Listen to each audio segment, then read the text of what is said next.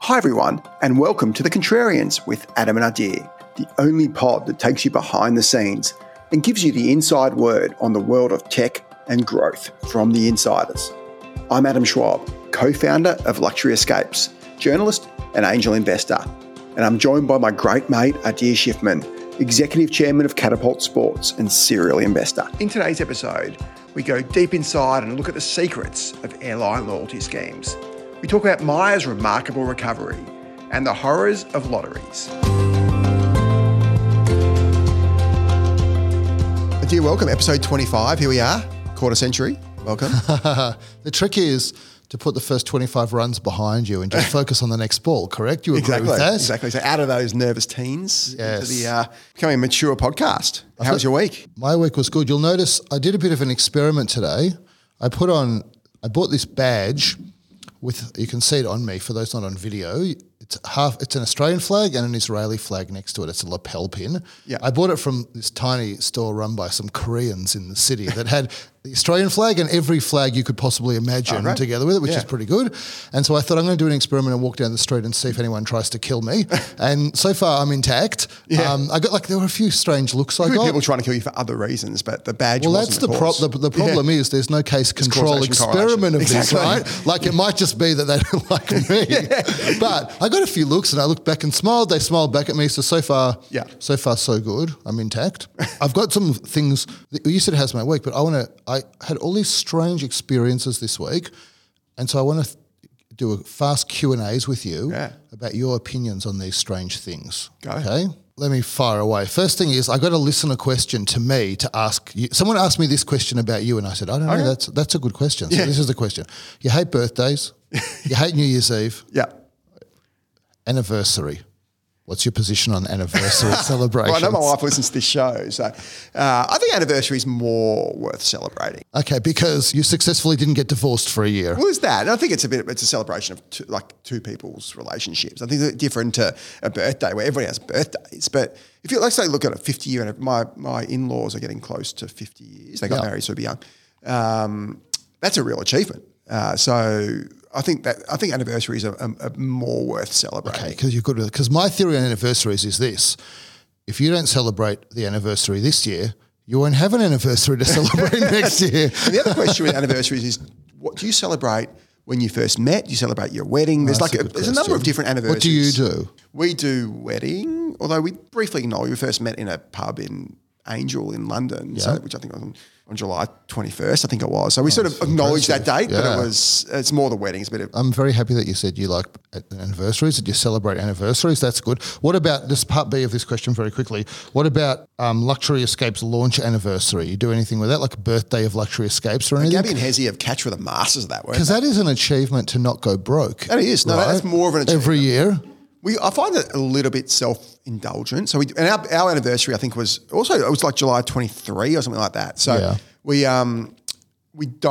a best of the year. We did a best of all time campaign sort of during December and January. So we sort of celebrate it 6 months after because we do a best of campaign then. So we do a really small birthday thing for Lux, but it's not I know Gabby and Hezzy used to do a big deal at Catch a Day over the birthday thing. It's a nice. I think when you have an e-commerce, but you obviously manage them, one of the challenges you have in e-commerce is how do you communicate with customers and not just get them and then have not them just ignore or delete the message, which is becoming an increasing challenge as you get more and more communications. Luxury Escape have the advantage of being travel porn and discounted luxury travel, so we get pretty good cut through. But we've had other businesses don't have that advantage. What do you guys do in the businesses you run to try and communicate with customers? Well, it's tricky, isn't it? Like Daily Blooms, it's flowers. Yep. It's kind of a bit like Luxury Escapes. Like the customer base always wants to see stuff with flowers. Yep. But definitely, the businesses I've been involved in, like I had a web hosting business with my brother back in the day.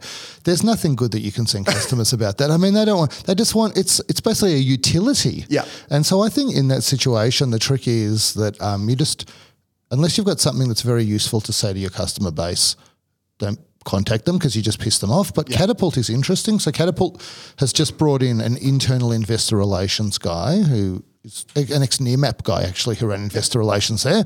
And he said, there's so much sexy about this business. Yeah. You don't communicate enough with your investors about everything that's fantastic. And so he's just started this kind of newsletter to investors, and it's got this incredible open rate and incredible consumption rate. So I think we kind of learned a lesson from him. We'll go back to the investor piece for a sec, because I definitely want to talk about that. But I want to just go back to the original question, which was consumer piece. Yeah. Let's look at a business like Sleeping Duck, which you used to be very heavily involved in. And that's so I'm talking about D2C businesses where you might have a following. Yeah. And Sleeping Duck's maybe not a perfect example because it's a rare purchase. But those businesses sell sheets and pillows and all. Okay, so it's a great example. So how often would you, I think a 10-year anniversary thing or 3-year anniversary for a Sleeping Duck actually does make sense. I think you do need a reason to communicate with your customers, and you can manufacture a reason.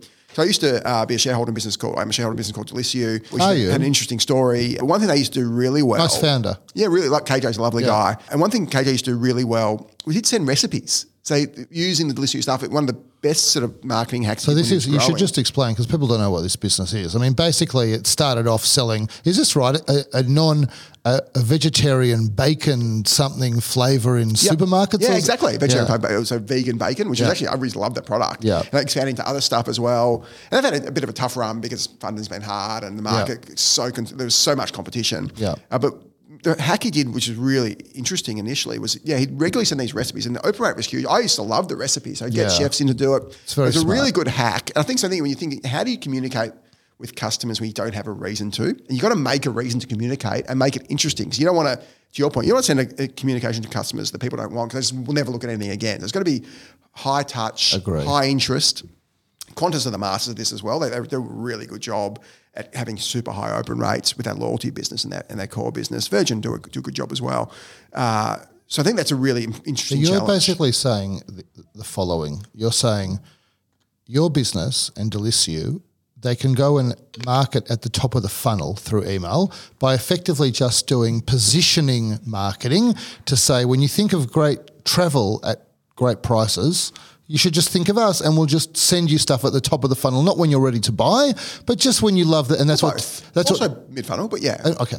And whereas if you look at something like, if Ruslan was here, we would say to him, I really enjoy getting your 3 marketing emails a week which are just deals. Yeah. And so they work really well for Kogan, really well. Like Lux has deals. So that's an off-price thing. But those, I think that from my understanding, is they have a really good performance rates out of those emails, and they are really kind of low funnel emails, right? Like, click this and buy it now because it's a good deal. And so I don't think one is right and one is wrong. I think I'm not saying they're one are right. No, I know you're not. But the beauty that you have, and Qantas has this even more, I'm going to talk to Steve about this later, is people love your category. People love travel. People love the content you have. Qantas has the added bonus of the frequent flyer stuff. Yeah. Everybody wants to know frequent flyer deals. Yeah. And so they get to advertise, I think, mid to low funnel on frequent flyer stuff and top of funnel on travel stuff. It's almost a perfect marketing opportunity. Travel's a bit of a unique case, but it's what's happened for most businesses that don't have that sort of travel port aspect to it. I think what you want to do, and what Delisio did so well, was you want to educate. So if you can, and this is I think what we try and do with the podcast. Hopefully people who listen to the podcast come out with a couple of things they learned they didn't otherwise know, and this is what Acquired do so well. They educate and entertain. I think when you're communicating with customers lots and lots of founders listen to the show. One real challenge is, how do you educate your audience at the same time as selling? And often they go hand in hand. So I think that's a real message you'd like to get across. Go back to your shareholder point, which is a completely different point, but you're actually a really good point you raised. And I think both of us invest in it. Well, you say it's a completely different point, but I just think investor relations is marketing to shareholders. It is, but you're already a shareholder. So I'm not sure these are only going to shareholders. I think they might be going to everybody that signed up to something. But anyway, I don't want to kill your momentum. Keep going. So, but I think the point that you make is a good one. And so I'm investing in 15 or 16, call it startups to less startup companies. And there's some that are brilliant. So Max Shepherd-Cross, who runs Officely, which is a great business that essentially, if you've got a hybrid business, it's got some great tech that works with Slack you can say, I'm coming to this office today, I need this desk, and you book this, you see who your friends are coming in. It's actually really interesting software. He's done really well with the business. I think it's profitable now. Has he invested as well? So he's raised money at a nice valuation. And he's a really good founder. But he sends an update to shareholders. He does a video on Loom, which Atlassian bought, which I now do to my board. He doesn't do it every month, the video. He doesn't most months, but does a really good report every month. Never even had a bad month, he'll still do it. Good month, he'll do it. That's the absolute high watermark. Yeah. You don't have to do it every month. I think if you can do it every quarter, it's fine. We send something to our shareholders quarterly at Lux, board obviously monthly. And I've got other businesses. So I just got hopefully about to get an exit with the business. It was meant to be a pre-IPO thing 6 years ago. They completely stuffed it up. They managed to sell to a different business who did a really good job. So credit to the PayApps guys, Jeff Tarrant, the PayApps team, who did an incredible job. But the first guys were hopeless. But one thing I was critical of these guys, I'd never got an update. I basically had to ask these guys. Yeah. Occasionally they send me like once a year, and it go to spam, I wouldn't see it. They did actually get it. That was probably 2x everybody's money. So it was a pretty good result in the end from where we were. I'd almost written this off. But like what was really disappointing about the business, they just didn't update us. And so I had no idea what was going on, which is super annoying. So I think for founders out there, and for not just founders, for people running businesses, communicate with your shareholders as regularly as you can, and talk about bad times as well, and be honest. If something's going badly, be honest with it so you're not shocking shareholders. Well, if you don't communicate with your shareholders, you've got big problems if you need to raise money subsequently, because nobody wants the booty call when they haven't heard from you for 6 years. 100%. And so I think that is one of the most important parts about communicating with shareholders is at some point things are going to go badly and you might need money, and it's going to be better if you've established a relationship of trust with them and told them, I mean, you just said communicate the bad stuff as well. The worst of all, maybe even worse than no communication, is this stream of communication about how great everything is, and then suddenly a request for we're going to go broke, we need cash out of nowhere. So, I think when I first had investors early on in my career,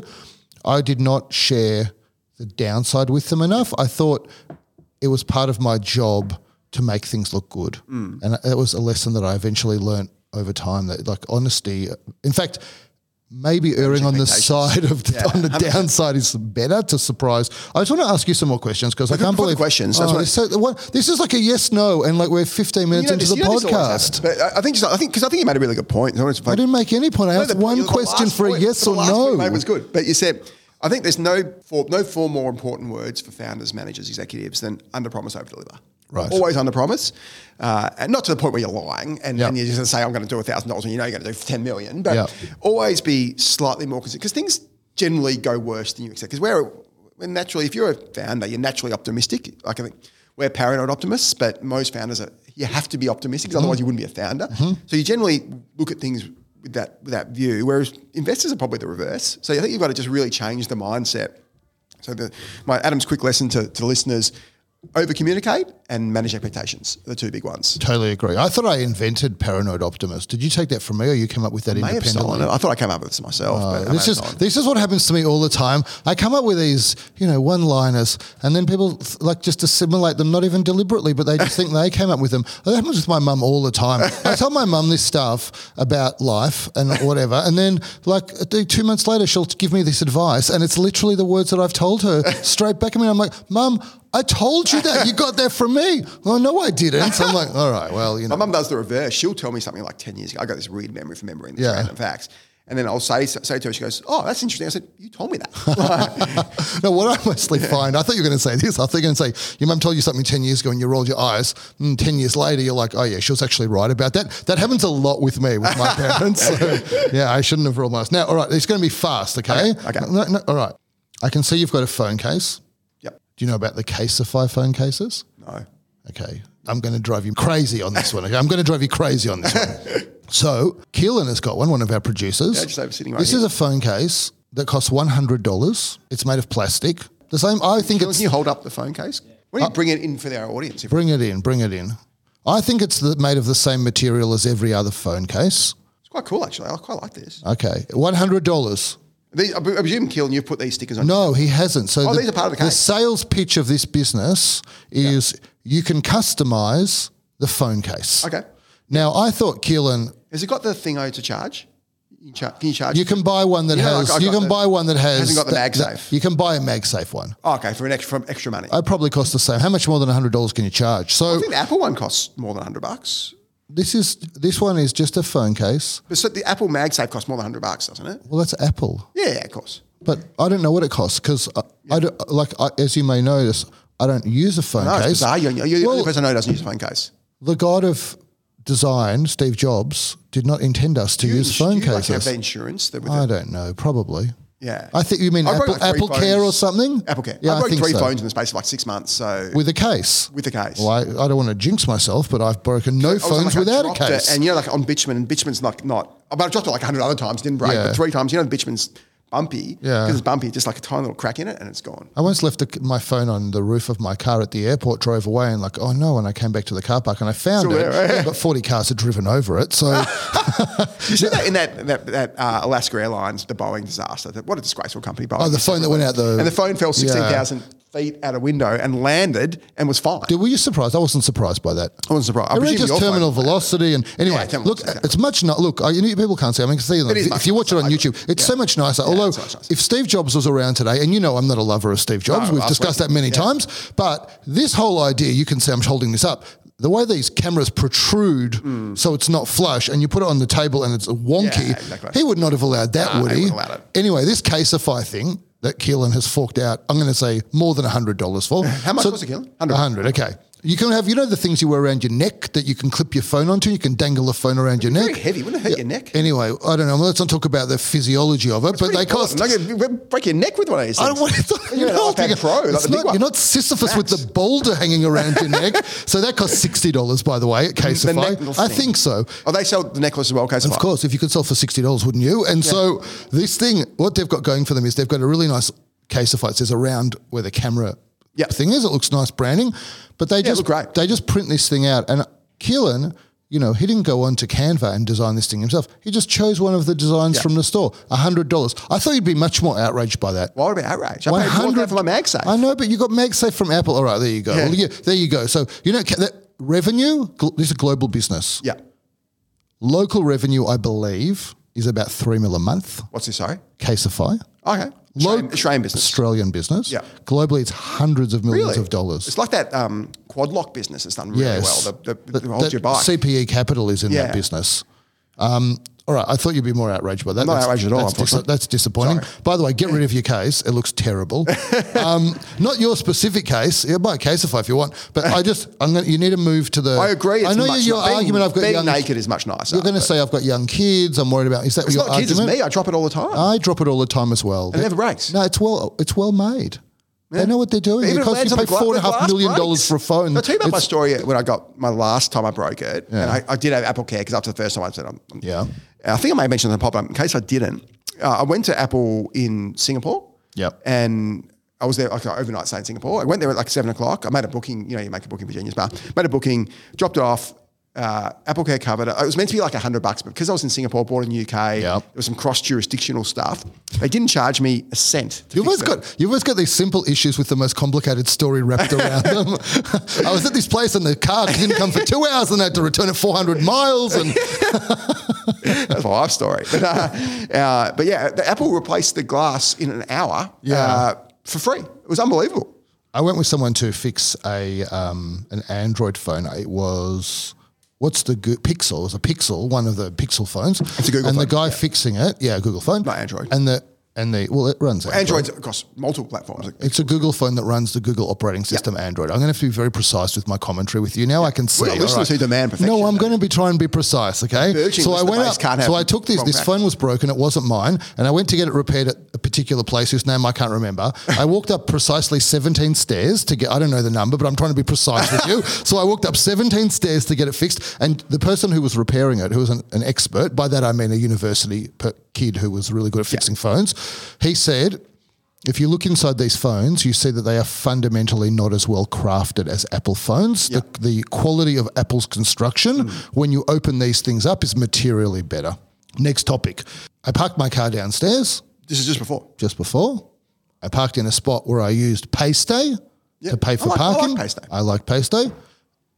No problem. So PayStay, just to explain, it's like the app you use to pay for parking. So you're not using a meter like I used to use. Unless you're talking to our audience that's over 95 years old, they've probably used PayStay. All right. There's also Easy Park. There's heaps of them. That's the pink one. Yeah. Anyway, so I think they're bad for councils, by the way, because I used to put more money into the meter than I needed. And now I pay for exactly the parking I want. Yeah. Don't you think it's not good for councils? Yeah, but there's less cost of collection. I know, that's the trade-off, right? I reckon they'll be up. That's the trade-off.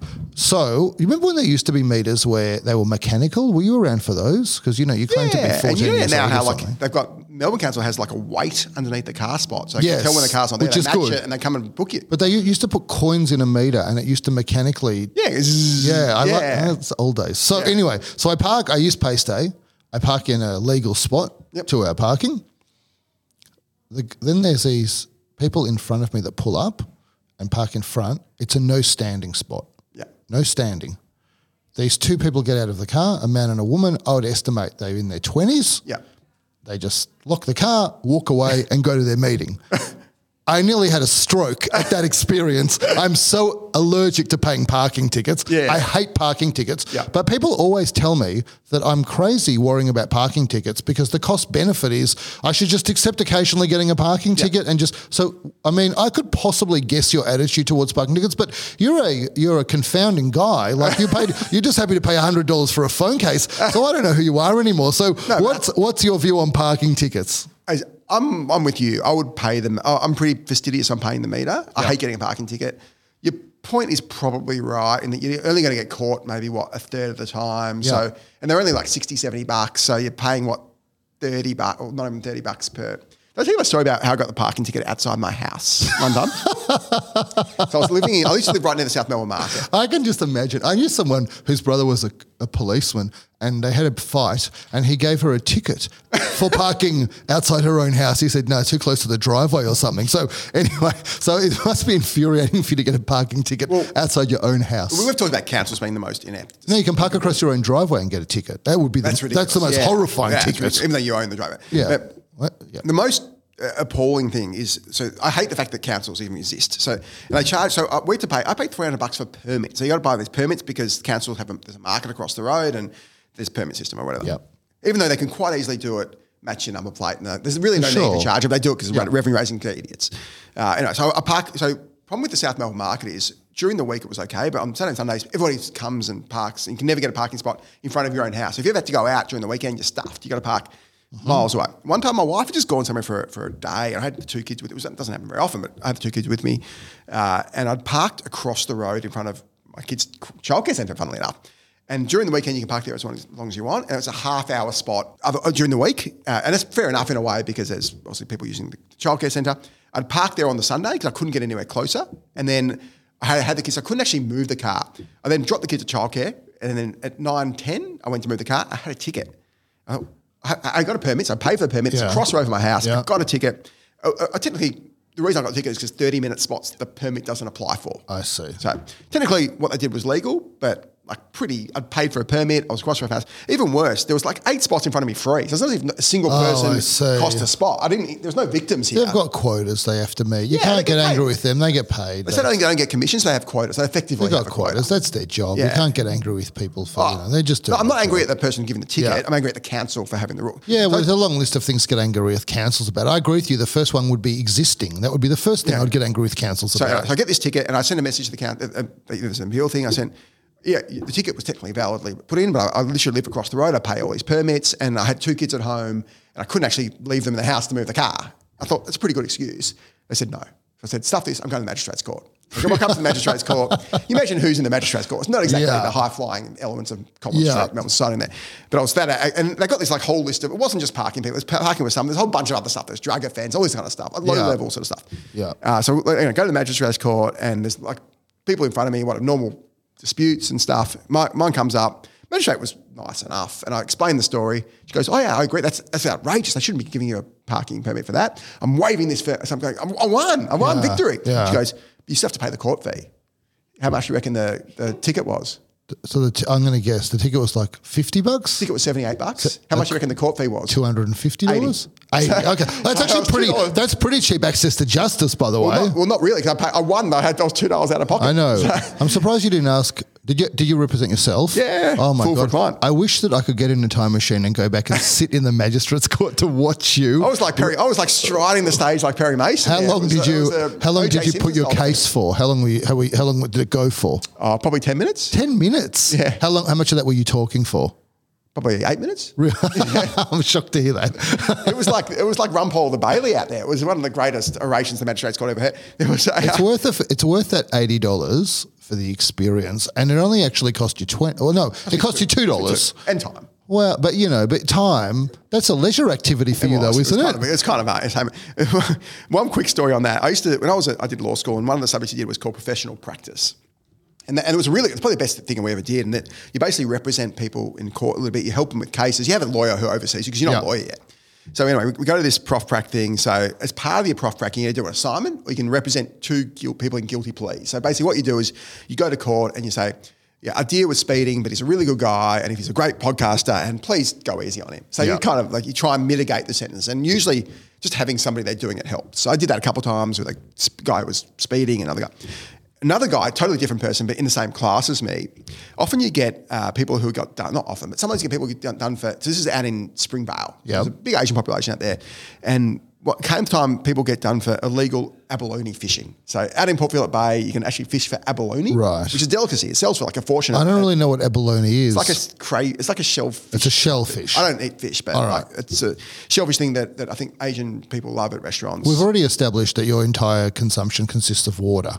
You don't drink coffee, you don't eat fish, you don't eat... Anyway. I don't. And no meat and whatever. Yeah, I know. I'm aware of your issues. I mean, by the way, I still haven't taken you out for our lunch of the bet you won. But it's all right because all I need to do is go down to the local, the tap in the park and we'll have lunch there.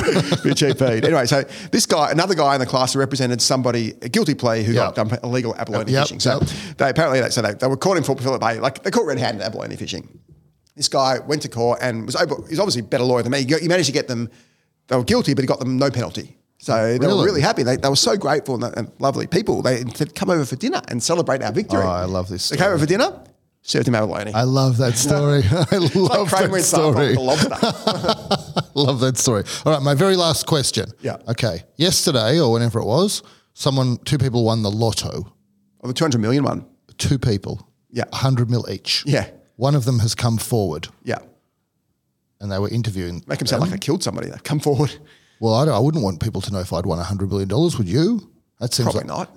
So this is my point. So they come forward, they say, you've won, and they're wearing a face mask? They are identified, they get interviewed by the press, they're happy to talk to the media, because, these people are just regular people with no experience of these types of It's always a regular person. Yeah. Well, no, probably because the ones that already have 100 mil don't let anybody know that they won. Exactly. And so they said, so there was a husband and wife. I don't know exactly how old they were, but I get the middle-aged or later, maybe in their late 50s, is my guess, or mid to late 50s.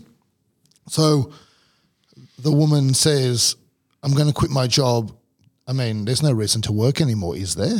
But my husband, I think, is going to continue his job because he likes his job. And then she said, the thing I want to do is, I'm in shock, but I want to travel the world. I want to see everywhere. And, this is going to be great news for my kids. So this is the story. Now, I've read a lot of research about people who win the lottery. Yeah. It does not go well. It never goes well, I think. People think that you've been touched by an angel if you win the lottery. Yeah. I think you've been touched by the devil if 100%. You win the lottery. Usually what happens is that it destroys the people's lives. Yep. 100%. And I read this particular piece of advice online on a Reddit thing that someone had won the lottery. Yeah. And they provide this advice on what you should do if you win the lottery. And step number 1 is don't do anything for 6 months. Yeah. Just keep working and act like you 100%. Haven't won for the first 6 months. But my contention is... this person had won the lottery. They had won the lottery and they'd made some mistakes, but unlike most people who have won the lottery, they didn't end up losing all of the money as well as their family and friends and their marriage. And their kids don't speak well, that is the usual road to winning after you win the lottery. And so I think that she said it's going to be great news for my kids. That she's won. I think it's going to be terrible news for her kids. You agree with all 100%. Of this, right? Yeah, I think that this idea of suddenly, there are people in business that all of a sudden have these massive riches, but in a way, even if they're just lucky, they've worked for it and something's gone right. Yeah. I think the feeling of how the hell did I get all of this money and do I deserve it and what do I do with it? It's just overwhelming. And the lack of sophistication as well. I think businesses... Well, they can invest in as sophisticated investors now because their net assets exceed $2.5 million. I think there probably are cases you don't hear about that where it goes fine and people are smart and manage it well. But there's a lot of data on this. There's been a lot of academic studies on this. There's a real argument that lottery shouldn't be legal. Obviously they're gambling. So most people lose money, and people who make money lose everything else. So it becomes, I'm not sure there's a great justification these things being legal. Well, now they're private businesses. They used to fund social infrastructure, right? Yeah. But I think they did in most places originally. Yeah. So I don't think things should be banned as a general rule, and I think most people know what they're getting into. I think they should be taxed. I mean, they are taxed. They pay tax like anyone else. No, but the winnings are not taxed. A lot of winnings are taxed. Tax-free. Yeah, that's a good point. So if you sell luxury escapes, it's a game of chance. Yeah. Yeah, if you make $100 million, you pay tax on it. Yeah, actually, you should be taxed. They don't. Makes no sense. Is there anything that should be taxed more than 100%. Gambling. Money that you got without having to sweat it out? Anyway, so I think, I really think it's a curse, and I think maybe there should just be some program or business or something that says, if you win the lottery, come to us and we'll make sure that your life doesn't fall to pieces as a result of it. I think it's a curse. I think it's a curse. There's nothing worse than... And I get the same for a lot of businesses. I could tell you a lot of things that are worse than winning the lottery, but it is pretty terrible. I think why it's so bad is sudden death would be worse. In terms of where it's the worst is in terms of the perception gap. People think it's really good, but it's really bad. Yes, that's right. People know that getting murdered's bad, so people don't know that. Well, there should be a Reddit thread which is, what are the things that people think are amazing that are actually terrible? Yeah. And I think lottery would be the top of that list. That is a bigger gap. The purpose of that is don't sign up for the lottery, because if you lose, you'll feel bad. And if you win, you're going to be even worse. I think what lottery is probably selling is 1 week of a dream that you might win all of this money, and maybe that is the best thing you can get out of a lottery. Unless your life is about to fall to pieces because you've got no money. But short of that... Well, maybe if you win like 50 I think it's grand, a curse. Yeah, well, Division 2... Yeah. Well, it was like 177K. Yeah. That's probably that feels like a good amount of money to win. Yeah. Exactly. But 100 mil, no. What do you think it is about winning that amount of money that is so destructive to people? Oh, good question. I think, I can tell you the answers that I've read to this question. I don't have to speculate. So, firstly, if you have not had more than, most Australians do not have anywhere near $100,000 of savings in the bank, okay? Nowhere near. And so all of a sudden you have a check for $100 million. You have no understanding of how $100 million differs to $100,000 probably. Like, it's an inconceivable amount of money for people. And so you think that you can do whatever you want and the money will never run out. But it is amazing how, have you ever seen that movie Brewster's Millions from the 80s? It's Richard Pryor. And it's a great movie. And we have to say his name because I love the actor whose name I forgot. Who was the original Willy Wonka? Oh, Gene Wilder. Gene Wilder. He was in it, wasn't he? Didn't he? Last 10 years. Yeah, a few years ago. One of my favourite actors. Great actor.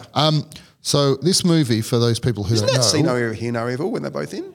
I might have gotten them confused. I think I got them confused. Whatever. I just wanted to say Gene Wilder's name. So this movie is like this guy has to burn through X number of hundreds of millions of dollars, and then he has less because of the 83. He has to burn through 50 mil, and if he can burn through it without buying any assets in like 30 days or something, no assets. It's a great movie. He gets hundreds of millions of dollars as a reward from his dead uncle or something. Yeah. Anyway, and so what I think is that it is amazing how quickly you can burn through $100 million if you think that you have infinite money. Yep. I'm not talking from experience, unfortunately. Yeah. And so I think that's one problem. People think it's unlimited.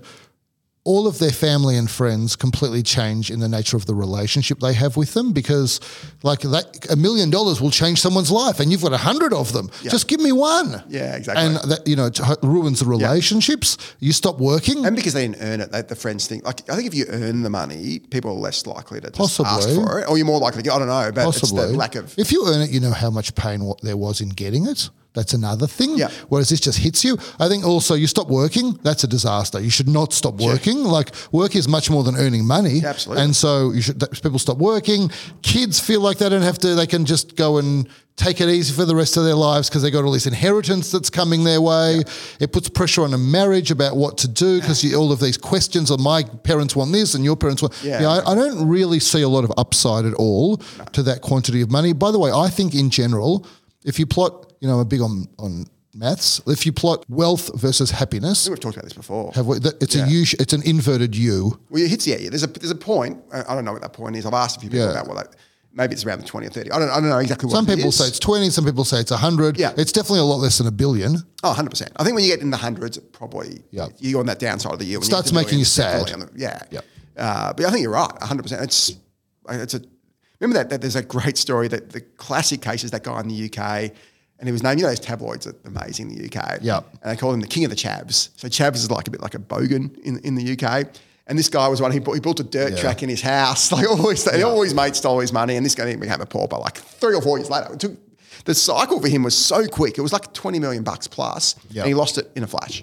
Yeah, it's so sad. And like, how do you ever recover emotionally from that, right? You got to go and sit on a mountain in India somewhere and find peace, I think. So, I think basically the misnomer that exists in this world is that money solves all your problems. And the thing is, it solves us a chunk of problems. Those problems are the ones that relate to money. Yeah. But then it causes a whole lot of other problems. Exactly. And I think that winning $100 million causes vastly more problems than it solves. I think why people who look at Scott and Mike from Atlassian, who obviously we talked about last week.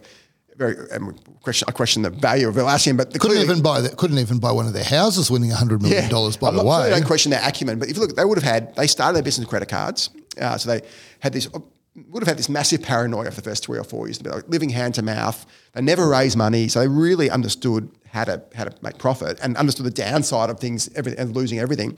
They then became really good investors in other businesses, so they really understand how to retain and make money, which is very different. Their wealth is a different stratosphere, but they clearly understand. They may not be able to spend all of their money. Impossible. They could get divorced 6 times. That would reduce it significantly. He needs another 5 to go if he wants to run out of money. Yeah. But it would be. It's very. I'm not sure it's possible in one generation to lose that amount of wealth. I think you struggle to spend $1 billion. Billion. They've got $20 billion. Forget them. They're the next level. I'm talking about. I use them as the example of once you really understand how to make money, you're much less likely to lose it. Yes. Versus the lottery winner. Although having said that, I'll let you move on after I make this comment. Most people that listen to this podcast are not going to win the lottery. Maybe we'll say no one that listens to this podcast is going to win $100 million, but plenty of people that listen to this podcast will get exits from their businesses in the millions or tens of millions of dollars. That's my gut feel. Yeah, for sure. Certainly in the millions. We've got a lot of very successful entrepreneurs who listen. And I think that, and so when you're in the world of software, a lot of the businesses that get bought and you get tens of millions of dollars, you never saw any dividends because they never made any money. So that's, if you haven't had a secondary sell down, that's your first taste of money. And I think they should go and read this lottery thread on Reddit. It's not the same, but it has some similarities. And this idea that you get this windfall of money when you haven't had anything like it previously, I think some of the same rules apply, which is do nothing for 6 months and just go and chuck in the bank. And just be calm, especially now chuck it in the bank and get 5%. But I think that is probably good advice for people that have big exits for their business. On that note, we'll go to a super quick break and be back with our next story on Myer.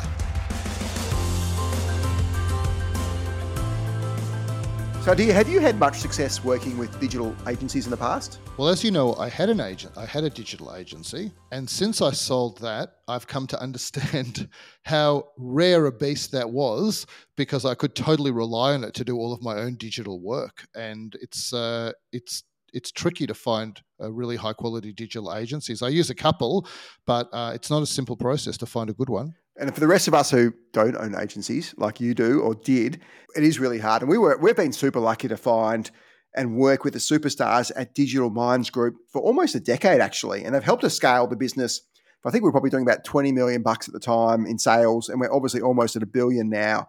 And the main difference between Digital Minds and other agencies is Digital Minds are really well structured to take on your own business's KPIs. They essentially act as an extension of your own internal team. And that allows DMG to scale as you grow your business. So whether you're spending a few $100,000 a month on digital marketing or even a few million, Digital Minds have the best specialists in digital media to supercharge your growth. And their client base really speaks for themselves. They work with Gumtree, Cars Guide, News, Merry People, Blue Thumb, and of course they work with us at Luxury Escapes. So if you're keen to have a chat with them, I know they'll be super happy to look after any Contrarians listeners and even conduct an audit of all your paid media. So go to digitalmindsgroup.com.au and click on the big orange button to book a strategy call with the team.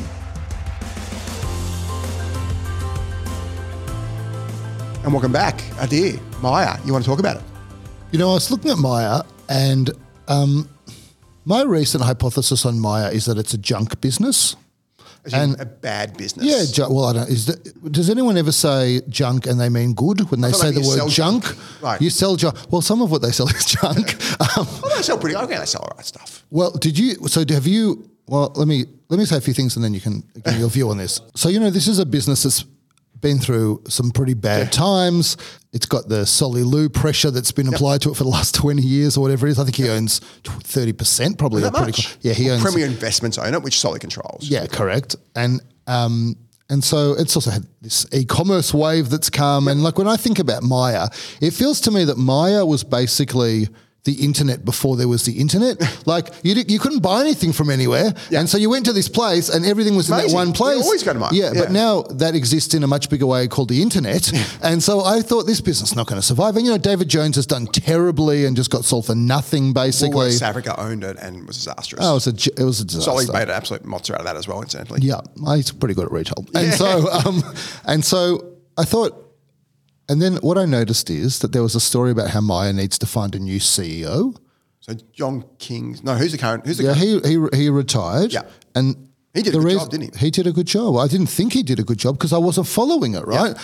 And they wanted, apparently, the article basically said that they'd wanted Mark McInnes, which I thought there were no chance of getting because he went from David Jones. Into Officeworks first to David Jones, left under that sort of cloud. Yeah, then Solly likes those clouds. Yeah. So Solly grabbed him. Then Solly paid him. I don't know what he paid him, but it would have been a ton, a lot more than Myer could pay him. About $5 million a year, so it was a lot. So John King was on $2 million a year, including stock. Yeah.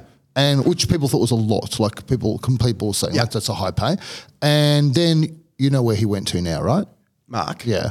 He's down at, where is he? He just got poached by Brett Blundy. Of course, Brett Blundy. Yeah. He's probably Australia's, I reckon, probably the best retailer, but him and Solly will be really neck and neck. Agreed. And so Myer was no chance of getting him if Blundy was going to eat him, right? And so now they're on the hunt for a CEO. And so I thought, let's look at this because who would want to do this job? So I'm quite shocked at how well Myer is doing. It's doing really well. So their revenue, they do have a couple of problems, but their revenue is $3.3 billion for the last financial year. It's always had good revenue. It was the profitability that was the problem. But that's huge, that revenue. Yeah. Huge. And so it's profitability. They like to use a number which excludes some one-off costs. There was a point where I reckon Kogan was worth $2 billion and Myer was worth in the hundreds of millions. Yes. It's just astonishing to think. And you might think, well, Kogan should have bought them, but I'm going to tell you the reason why that was not going to be viable. And so on this 3.3 bill of revenue, they make somewhere between $60 and $70 million of profit, which is slim margins, 2 or 3%. It's quite higher, isn't it? The EBITDA's higher, but they've got a lot of depreciation of their stores, right? Yeah.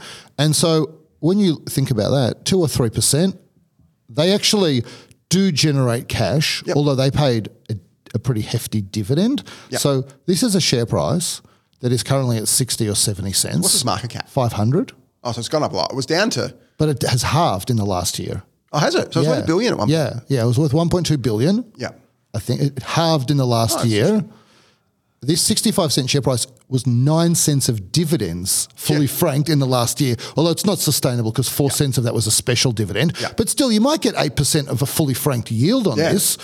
And it's throwing off real free cash. Yeah. What's interesting about it is 20% of its sales are online now. Yeah. 20%. It's a $600 or $700 million online business. Yes. I mean, it's one of the biggest online businesses in Australia. I heard that their cosmetics sales online is bigger than Adore Beauty's online revenue. That makes sense. Yeah. So this is a real online business. Yeah. They have I think the total percentage of online sales is 18%-ish. So they're actually trending above market.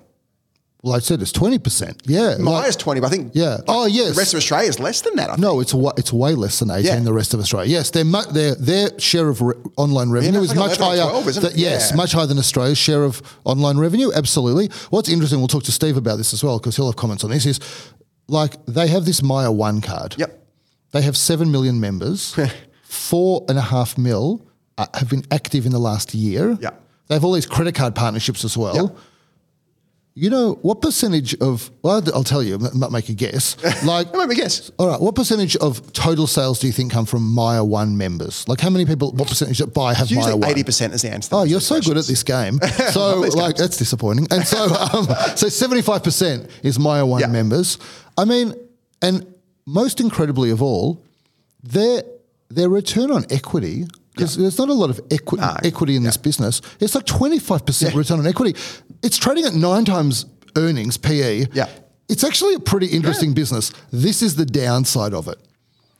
They spent a quarter of their cash in the last financial year because they paid dividends. Yeah. So really I don't think this rate of dividends or anything near it is going to continue. They've got a bit of debt, like 60 mil or something, but like, I don't think this is necessarily sustainable, this rate of dividends. The big problem is this. They've got this $1.6 billion of lease liabilities, and that is why I think it wasn't viable for Kogan to buy them. Because Kogan's not an old school retailer. But they're not going to buy No, but even if they said, we just want to buy the business, keep the online and shut the stores, well, good luck with that $1.6 billion. Leases, and I think the thesis that people like Solly and others have had over the last decade is eventually they'll go broke and they'll be able to extinguish these lease liabilities and then you'll have a decent business.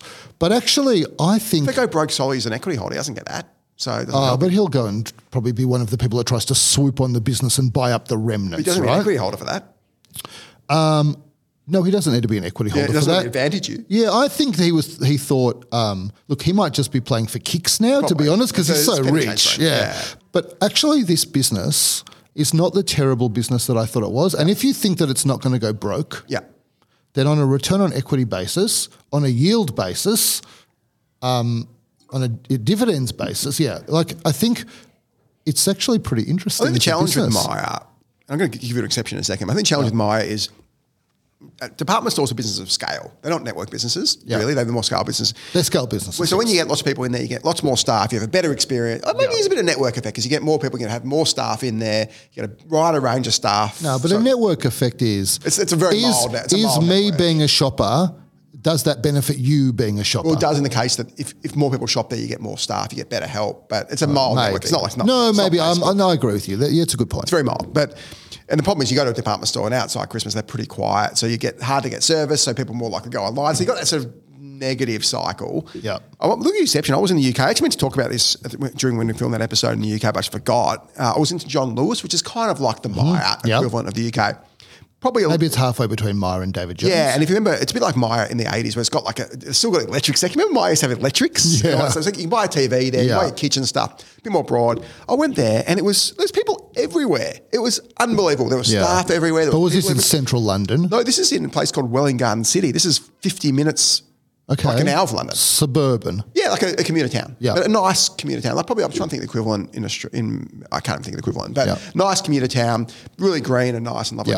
And there's other shops there as well. But John Lewis was pumping, and I thought, it's like I've come back to 1992 and gone into Myer, and there were people everywhere. And I'm not sure, I think John Lewis owns Waitrose, which is it's like the Mark and Spencer food store, really good high-end food store. I think the share price is still has struggled along with department stores globally, but this was an unbelievable scene. It was a great retail experience. Actually, I don't mind shopping at department stores. I don't love it. Some things, like if you want to buy a pair of jeans, I much prefer buying that than buying online because I can at least try them on and stuff. So, and I hate returning stuff because it's a hassle. So then there's some utility to department stores, but you've got to have that critical mass. I think so. But, you're referencing the 7 powers strategic advantages. What's his name? Yeah, I forget his name.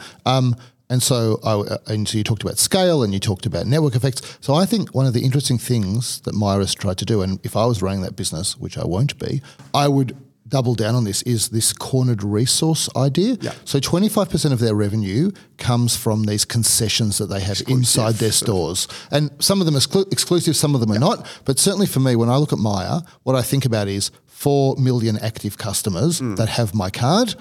What can I do with them? Yeah. And what I don't want to do with them is sell a pair of Adidas shoes that everybody else can sell, because probably I'm going to compete on price. And like the bit of the online business that we haven't talked about, because I made it sound all rosy and nice, but I'm much too cynical for that in reality. And so actually probably a lot of their online sales are just price competition sales where they had the lowest price, a bit.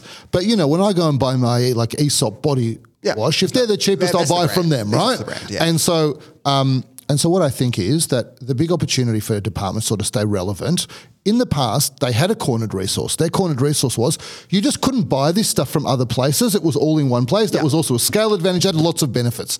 Today, I would be doubling and tripling down on the idea of exclusive deals and cornered resources. I think, to me, that would be one of the key ways to monetize this 4.5 million active customer base without having to resort to competing on price and eating a margin. One of my favourite businesses in the world. Their gross margins, by the way, are about 35%. Yep. They came down a bit, but that's kind of where their gross margins are. One of my favourite businesses in the world is Costco, which is not a department store, but it's a retail store. Charlie Munger, and 4 billion other people on earth. And it's worth $500 billion for a reason. But that's a store. And they you're right. SKUs and membership base and all that kind of stuff. They make most of that 70% of profit from membership as per that acquired episode, which is incredible. They also sell travel. Probably one of the best travel businesses in the world is Costco Travel. Oh, that's very interesting. They have a very high-end demographic. Their demographic is a luxury. Yeah, they've got a very high-end demographic, absolutely. People think Costco's sort of people who are trying to get saving. It's rich people because they can afford to place in the house. They can afford to pay for the 100 rolls of toilet paper or whatever. So department stores aren't dead. It's just that certain models work. Walmart's still an incredible business. They're not technically a department store. They're kind of more of a hypermart, but it can work. So I'll say this as my last comment on this. What's crazy about this? And obviously, I don't give investment advice to buy Myer or don't buy Myer or whatever, but what's crazy is this. Marketplace businesses online have got this huge valuation attached to them now. They don't make money. I mean, a few do, a bit. Like Amazon, take them out of the equation. Most Amazon marketplace might not make money. Well, they would from their advertising. They've kind of destroyed it with media now. Yeah, and so I think they'd make. You can't separate Amazon because they've got the media business and they've got the FBA fulfilled by Amazon business, so they make tons of money. No media business, that's right, and the FBA is powered through their marketplace, so you can't really break that out. No, but everyone's piling into marketplaces. Temple and Webster's got a marketplace. Really, the online marketplaces are no match for the offline marketplaces, which are called department stores.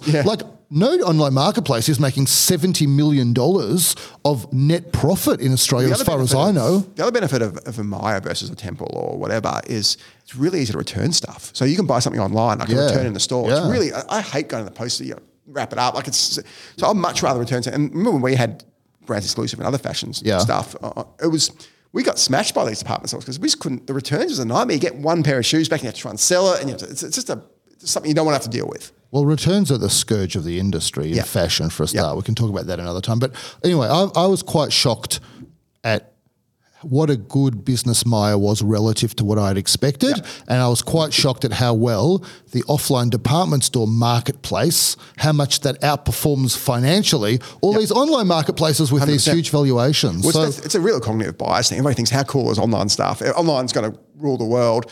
And everybody thinks, offline's dead, offline sucks. Really, offline makes money. And eventually things will turn and Myer will get the valuation it deserves. I think I agree. Again, this is not a financial advice show, but I've been much more inclined to buy a Myer than some of these fancy online marketplaces that burn money every day. Well, I think juxtapose that on the flip side, though, with Godfrey's going broke again. You know that there's a tougher economic time in retail because the bellwether is Godfrey's goes broke again. And so it's every 3 years. What's that? Every 3 years. I spoke to Tommy Cross a little while ago, who Tommy he restored Godfrey's, did incredible, made a bunch of money. And I remember Tommy said, they basically, about 6-7 years ago, they just didn't get the stick vacuum trend. They missed Dyson. They were everything but Dyson. And Dyson just came and went bang. And I think Dyson's demand's worth $10 billion now in Singapore. But they sort of missed that wave and they were sort of dead from there. And remember the founder, the 100-year-old guy, brought it back for the 14th time. Passed away not long after. Jack Johnson or whatever his name is. The same. John Johnson. John Johnson. Great name. Yeah, I'll say this about Godfrey's. They basically were in my view, they were a huge beneficiary from a sleepy industry with severe information asymmetry between the buyer and the seller. Absolutely. And so they could convince you to buy whatever it was that they wanted to convince you, and Electrolux was effectively their cornered resource. They own the brand in Australia. Yeah, and it was a great deal. I think Tommy may have done that deal where... It's a great deal. We went and just got the license for Infinity or something. It's a great... Now I go online and I can research everything I want to research about vacuum cleaners, and I can see everywhere on the internet where it's cheap and here and there. And Dyson's got a better brand. Yeah, Dyson's got their brand and Miller's copied their thing. Everyone's copied them. And I just think... And JB Hi-Fi is selling vacuum cleaners. And so what's happened is that you had this niche business that really owned all the knowledge in that category, and they didn't see the next wave of what was going on. And but if you compare that though to the shaver shop, that's still running a pretty good business, right? Business. And so that's also a niche business. Why have they not been swamped by JB Hi-Fi and whoever? That's a longer conversation, right? But that could have been Godfrey's. Let's quickly touch, before we move on to Steve, the notion of businesses that people think they're past their prime, and Flight Centre's the classic. Even Hello World to a lesser extent. Hello World made $85 million last year. Everything Hello World's is terrible business. Yeah. $85 million. They're Hello Money. Yeah. Like no one else is. Flight Centre's going to make $300 million on $24 billion of sales. That is an unbelievable. Is that their total transaction value? TTV. But so screw $24 billion. That's crazy. I think there are only one or two businesses that turn over that much in Australia, and Flight Centre's one of them. They're maybe the supermarkets. I thought they were dead 10 years ago. People have been thinking, they've been reading the last rights of Flight Centre for decades, and Screw is one of Australia's greatest ever business. He came on my last show. I interviewed him. Unbelievable guy. Went in my minor league competitors. And one time I was in Fiji, and this is during the end of the ridiculous COVID era. And my son had COVID, and even though it's completely fine, of course, because it doesn't affect kids. And we were stuck in Fiji because the idiot Australian government had these stupid rules on 14 days. And I was speaking to Screw, and so we're semi-competitive, and Screw's going, I'll get on the phone, I'll speak to this person, I'll speak to that. But Screw obviously knows much more people than I do, because he's a $24 billion business versus us. And this is a guy who's like, the first thing he's thought of was, how can I help this guy who mostly we compete against? Oh, I've heard only good things about him. He's one of the great guys of Australian business, and he fully deserves his success. And he's a billionaire who, we talked about people who might lose. This is a guy, and him and his wife started the Spices Retreats. His son did 99 bikes, multiple different businesses, done well. There's no doubt that he's one of the great business and one of the great business families. Absolutely. On that note, I can't wait to bring our very special guest, Steve Huey, arguably the most expert loyalty rewards person in the world.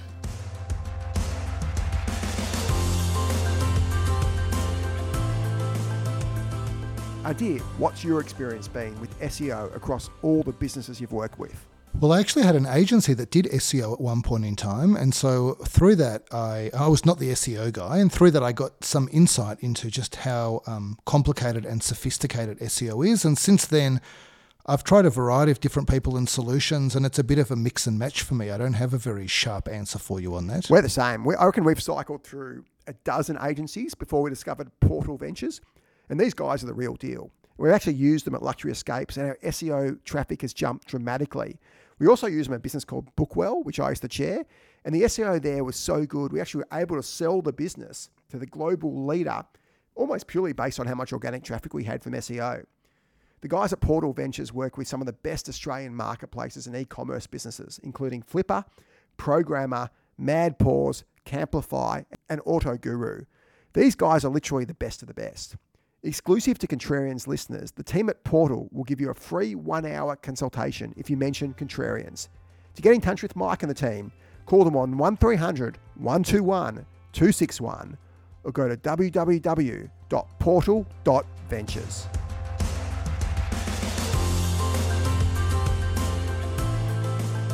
And we're back. About a month ago, we did an episode, or part of an episode, and it was organic. We didn't plan this. I think you asked a great question on airline or airline loyalty schemes and the economics behind it. Yeah, that's a great episode. It was, I think, my favourite episode we've ever done, and that segment especially got incredible feedback. So we thought, we're both friends with Steve Huey, who's the best in the business. He actually runs a business to consult. We'll actually ask Steve exactly what he does, but I've been good mates with Steve for probably a decade now, I reckon. And I've learned an unbelievable amount from him. So let's get him on. He lives around the corner. He's the expert. I would love to enlighten our listeners on some of the stuff that you actually know and that can actually help you flying flat at the front of the plane for virtually no money. You know, I'm an accountant. I'm Asian. I love a deal. The best deal I've ever came across. Using frequent flyer points to fly versus in business class. It's so cheap. How cheap? $600 return to Europe. It's the cheapest you can get. And how much is business class if you pay full whack, you reckon? Around $12,000 to $15,000. So imagine you can save over $10,000 every single trip you fly. Like, why would you fly economy? So there aren't many, call it $20 bills lying on the ground in life. Like they call it arbitrages. Like arbitrages where you make a riskless profit in some ways. How is it possible that some people, you and I, are using points to fly flat, and other people like Adir is paying $20,000 for first class? How are we so different? Well, I could say someone has to pay the 20 grand, otherwise the plane has to fly. Yeah, I'm not paying 20 grand. So as if I would pay 20 grand. So I like the people who pay full price as much as I like the people who use on points, because someone has to pay for the plane to fly. And then the frequent flyer people piggyback on the back of the fact that the plane's already flying and there are some empty seats. So my background is I'm an accountant, CPA, worked at Macquarie, and I love how you can make something out of nothing. The sheer basis of frequent flyer points is the cost is less than the value. So the cost of getting the points and then swapping those same points for the business class seat is less than half the price. Yeah. But people don't understand. And I don't know why they don't understand, but I've narrowed it down a couple of things. You probably require 4 levels of calculations to get to the answer. And most people stop at 2. Yeah. Let me ask one question before we go into the detail of that, which is this idea that someone has to pay for the expensive seats. And we had a conversation about the economics of how frequent flyer programs work. Do you think someone still has to pay in order to make this viable? Or do you think that given the economics of this industry and the way the points are bought and sold, actually all of the seats could be filled in the premium classes on planes and it would still be economically viable? Probably not. Do you think someone has to pay some ridiculous equivalent cost per point? Because you could translate it into a cost per point. Everything's cost per point, and we'll talk about it in a second. But if you think about the original reason frequent flyer points existed is airlines had empty seats. They didn't want to sell it for $100. So you got a plane about to fly and there's 5 seats, 3 seats in business, 3 seats in economy, so 6 seats left. You could sell those seats for $100. It's profitable because it's going to be zero. But airlines don't want to do that because people just won't buy. Stuff's at their economics. They want people buying early, not late. They did do it as selling upgrades for $100. Upgrades different because you're already locked in. I know, but that is one way they filled the seats. Originally, and they a bit still. I'm sure Steve will talk about that. But they said to economy passengers, you can pay this very cheap rate to upgrade to business, but what they're giving up is the certainty of flying business class, right? Which is annoying. Plus, you can't do that with economy. So, most frequent flyer redemptions are economy. Yeah, so that's a good point. That's a good point. The reason why airlines did it is Steve's allergic to economy frequent flyer points, I suspect, but we'll get to it. Yeah. But the reason why airlines did it originally is they didn't want it. They had these seats. They want to discount it. Frequent flyer points is a way to discount seats without really discounting. You're hiding the discount. Plus, you're giving that discount to your most loyal customers. Yeah. And you give so that obviously it's changed. Steve will talk about. Let's go now. So let's go through these 4 calculations. Yeah. So in broad terms, like for example, flying Europe business class, you need about 300,000 points. So every single airline charges a little different amount, but average 300,000 points. This is one way. This is a return, 300,000 points. Okay. Yeah. For one person, 300,000 person return. Business class. So keep in mind to buy that same ticket is anywhere between $12,000 and $15,000 anytime. The magic is these days, well, actually, before you used to be able to only earn points by flying. So, in order for you to earn 300,000 points, you had to do a lot of bumps on seats flying. But about 15 years ago, they started issuing points via credit cards. So, if you spent money on certain credit cards, Amex, Visa, whatever, they gave you points for your custom. And that's become hugely profitable for the airlines to sell their points to the partners, to the credit card companies, and give to you. So what I've worked out is the sheer numbers that you can basically score 300,000 points at 2 cents each, which means it's $6,000. So for example, you spend $300,000, get 300,000 points, transaction cost of 2%, so 300,000 points equals $6,000. Add some ticket taxes when you book it, and you can swap that for $15,000. This is using like a pay.com.au, for example, or put it on Amex and getting charged that Amex fee, essentially, or the credit card fee. Yeah. So most people say, well, I'll never use my card if there's a transaction cost, which is true, which is great because if you can collect up enough points for free, that's the cheapest. Yeah. But most people can't. It's very hard to collect 300,000 points purely for 0%. Your kind of mathematical business case on this is you can arbitrage a $15,000 seat for $6,000 plus a few transaction fees. Correct. Yeah. On repeat. Yeah. Or if you can somehow get points for free by using Facebook or whatever. So Yeah. if you're a business owner and you put your Facebook, get to a point where they stop don't allow you anymore. But certainly if you're a small business owner, you're putting 10 grand a month on Facebook or 20 grand a month on Facebook, that's 300,000 points a year and you're not paying any transaction costs. Well, I tell you, I mean, you'll love this, Steve. So I tell you what I've done historically in my businesses. So you got all of these search and social paid channels. Yep.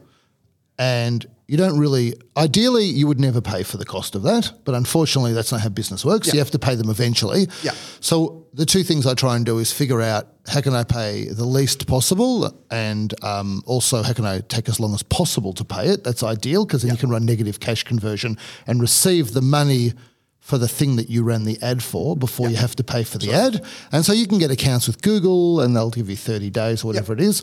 And so what I've done for years, and we're talking about millions of dollars a year of ad spend, is they take almost anything, Google and Facebook. And so you go and just whip out an Amex, and you can't pay less, but you can get something in return. And what you get is effectively free business class or first class trips for life when you're doing this. And instead of paying in 30 days, you're paying 45 days or better, right? Yeah. And so I think people that are buying paid media and not putting it on credit cards, it's insane. It's insane. Yeah. It's really, and presumably that's what TV, radio, broadcast. Right, yeah. And so presumably that's a big source of points for people that you deal with from like the self-employed industries with online businesses, is they put their spend on. All types of expenses now. So what you talked about is one way to get a lot of cheap points, but now you can pay rent, you can pay wages. You can use Pay.com. I'm a shareholder in Pay.com.au, so I disclosed that, and I'm a very small shareholder. So explain that. So Pay.com, and there are other people who do this as well. Pay probably, so Damien Waller backed it, and Ed Alders, the CEO and the founder. Ed's a great guy. I select founder. Next to Ed this year, so Ed's done a great job. These guys are growing absolutely like gangbusters, but you can pay anything, your tax, your school fees, whatever. They take a tiny cut. You obviously pay the credit card fee, but I think it's around 2%. That's right, maximum, yeah. And the downside risk, there's a few other of those businesses, B2B, Pay. I'm not trying to call out the competitors. Should use pay.com.au, but the downside risk with those we should flag is if the company did go broke between them charging you and then on forwarding the money. Let's say you paid the ATO, the tax office. They charge you and then they remit it to the ATO and charge a fee. If they went broke and weren't holding the money in trust, which presumably they're not, between you paying them and them paying the ATO, you'd be very unlucky, but you would lose the money. You'd be an unsecured creditor in that business. Which is why I want a more reputable. That's right. Which Pay.com. And I'm not suggesting I go broke. Damien built iSelect. He's a reputable guy. But those businesses have been revolutionary, right, Steve? Yeah. Actually, on that point, then because you're paying on a credit card, you have a chance of a chargeback because what you bought. Exactly. Never got delivered. That's actually a great point. That's a great point. Yeah, that's an excellent point. You're protected. Well, you see, when it's just me and you, I can get away with saying these kind of things that are semi-true. But Steve will just pull me up instantly. I can see that point immediately. So I think whenever I've spoken to you over the years, there's sort of two things you've taught me really well is one, what credit card to use and when to use it. So kind of the same thing. So it's the earning the points and then there's the spending the points. There's two separate education pieces one needs to go through to understand how to work this. Yeah, that's right. The two halves are really important because earning seems easy and obviously there's a bit of calculation behind the earning, but the spending, every single airline is a little bit different. So a lot of people actually had a call earlier today. They said, which is the best airline program I should go for? Well, the answer actually is, where do you want to go? Because whether it's Qantas, Virgin, Singapore, Qatar, or Emirates, they all fly to different destinations and they all charge a different number of points to fly there. They all charge different taxes. But most importantly, they all have different seat availability. So if you're looking to fly, say, a family of 4 or 6, there's only one airline in the world that will ever have 6 business class seats. SQ or maybe Emirates. Emirates, you're paying $12,000 cash though. We'll talk about that in a second. Or no, points-wise, to get 4 or 6 business class seats in one crack. But if you just had Qantas... Emirates charge that I think Adam's fees. Adam's complaining about Emirates' fees. Emirates has high fees at the moment. Don't get sad on that. It might not be forever. But if people are collecting, say, 10 million Qantas points and trying to find 6 business class seats... They can be looking till they die. They can find 6 business class seats. They'll just be on 6 different flights. I think you're struggling to find that. Maybe you could be right. Although I did notice when I checked Qantas in the last few days. Better? I didn't check points for this as it happened. I checked pay because I've got to do a catapult trip. But there's they're heavily on sale at the moment, Qantas, on their business and premium. I think everything premium classes. It's not just Qantas. So definitely something has changed in the market. Yeah, 100%. Definitely. There's a lot more supply. Qantas on sale, that didn't happen for 2 years. Yeah, no, there's a lot more. And Qantas so that's good news for points. Can I just quickly just touch on the first leg of the stool there is, so we talked about earning points through like your pay.coms, putting your business expenses through. Yeah, and then the other one for people who don't have a business, which a lot of people do, is that, you sign up to a new car, you get 100,000 points and you can go one. What do you think of that? Is that worthwhile doing? It's worthwhile doing because you think about the options available to you. So as a business owner, it's clear they've got lots of expenses, but as an individual, what other option do you have? You can go to Coles and buy gift cards and get promos, but it would take you yonks to get 300,000 points, and if you had a family, you will never get the numbers. Yeah. So therefore, getting a sign up for bonus credit card is so attractive because they're throwing 100,000 points to you, 50,000 points to you. Interesting, I noticed in about 5 years ago, ANZ started offering their frequent flyer card, 100,000 points or 150,000 points, first year annual fee free, and that was the turning point for the Australian industry. They single-handedly taught people to sign up and then throw the card away. Yeah, mate. But I did read you interviewed for like the Herald Sun or something in the last few days on exactly this topic, and you said, maybe it's not the wisest idea to sign up for like 6 cards a year because that may not be looked on that favourably. But, obviously banks are going to say, you shouldn't do this because it's going to affect your credit score. But we know lenders are sophisticated now. They're going to say, what did you do with the card and how many are outstanding? So, we got to ask him. Like he came in with his big sales pitch, which is you can fly to Europe for $600. We've got Mike and Keelan as producers. Yeah. They're going to shoot us if we don't ask him how you fly to Europe for $600 in business class. So give us your pitch, Steve. How do you fly to Europe for $600 in business class? Yeah, so the formula of using points to fly is the points plus taxes, ticket taxes. So the first part is how much does it cost you to get those points? In some cases, for example, if you got paying expenses like Google, Facebook and SaaS services, you can earn points at zero cost. Mm-hmm. So you could potentially pick up 300,000 points. And do the credit card switch thing, 100,000 here, 100,000 there. So you get a sign up for 100,000 points, pay bills, collect them up. And for example, Singapore business class is only 308,000 points return to anywhere in Europe. That's if you get there's different, there's saver and there's, so you got to get lucky to get 4 saver fares, but it's doable. Oh, well, 261,000 return is the saver level. Yeah. And 308 is the advantage. Oh, really? The more expensive one. So the top price. And then a ticket You're taxes. the most honest sales guy I've ever come across. Like, there's actually a cheaper way to do something and a more expensive way to do something, and the cheaper way is harder. And so he quotes you the number for the more expensive way. This is the most honest guy we've ever had. It's the most honest person you've ever had associated with any business that you've ever known. Is Steve. I go with the most conservative case. Yes. You can never go wrong. Yeah, that's the Asian finance guy in you. Under promise, over deliver. That's what he does. Yeah. So therefore, you just pay for your taxes and you fly return for $600. Well, I mean, like people are crazy if they don't do it. And so you've got to tell us this though about your business. We should say not only are you the most honest sales guy ever, but you're also the most aggressive marketer ever because you're in here wearing a merch T-shirt, which is quite good. Which is one of those fire danger risks. It says chance of flying business class extreme. I love that. You must like that. I didn't notice it. Now I looked at it. Your only complaint is that he didn't bring one for you, and then you've got what's your cap you got here? I've got a merch for you. He's got a cap for us. There you go, billion points club. I've never had a billion points. Aspirational. Aspirational. I'm going to just do it for the video, and then I can't. There you go. How good is that? Just for the video. Oh, you got the video? There you go. Just to point it. So I can't keep this hat on. I talked about Emirates before. I find hat cap's very uncomfortable. We talked about Emirates before. Don't worry about the question I was going to ask him. Just ask your question. No, just ask your question.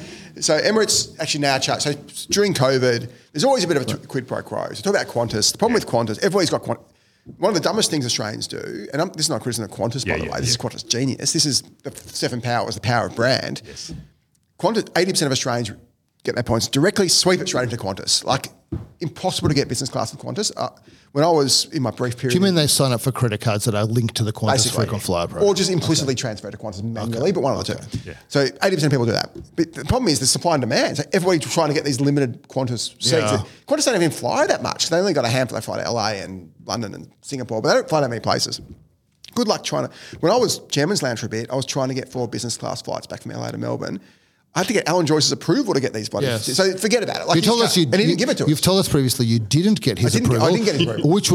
Which I said was the turning point of your true hatred for Alan Joyce. It's not so much hatred. I thought it was a terrible CEO. You thought that was the worst. In all of the bad decisions he has made as a CEO, that was the worst decision he's ever made as a CEO. I praised him even after that. Then I stopped praising him. Yeah. But so if you forget about Qantas, if you want to try and redeem business class, Qantas is basically impossible unless you're Stephen looking like 30 times a day, and nobody can do that except for Steve's team. So then you look at the other airlines. Singapore is really good, but you need a bit of advance, but it's a bit of advance notice, but there's cheap taxes, so that's really good there. Yep. Qatar is pretty good, but they only let you book 2 tickets at a time, so it's a bit frustrating. Emirates is really easy to get tickets. They charge you $2,000 in taxes now. Yes. So for family of 4, $8,000 one way, $16,000 return. It's almost what you're paying for business class anyway half the time. So still cheaper than paying. Yeah, that's what you're paying for 1 seat or maybe 2 seats. But remember, you're also using points which have an implicit cost. So because you can worst case cash them out at 1 cent a point, pretty much. So points I'll pay 0.6, but assume you can get 1 cent anywhere easily at economy. So that's got a cost. So Emirates, to me, maybe the Emirates team will go back and make it more reasonable. But to me, it's actually unusable to use Emirates now for frequent, unless you're so desperate to fly business, can't do anything else. Or one way, you've already got seats going over there, and you need a one-way seat back. Maybe. I think this is temporary because Emirates is basically taking a fact. I don't know how you found I don't know how you found a question in what Adam said. It was like the people when they say, "Are there any questions from the audience?" And then one guy, always 75 years old, gets up and gives this long dissertation about his views because no one's listened to him for 15 years, and there's no question. I don't know. You found a question in what he said. That is highly commendable.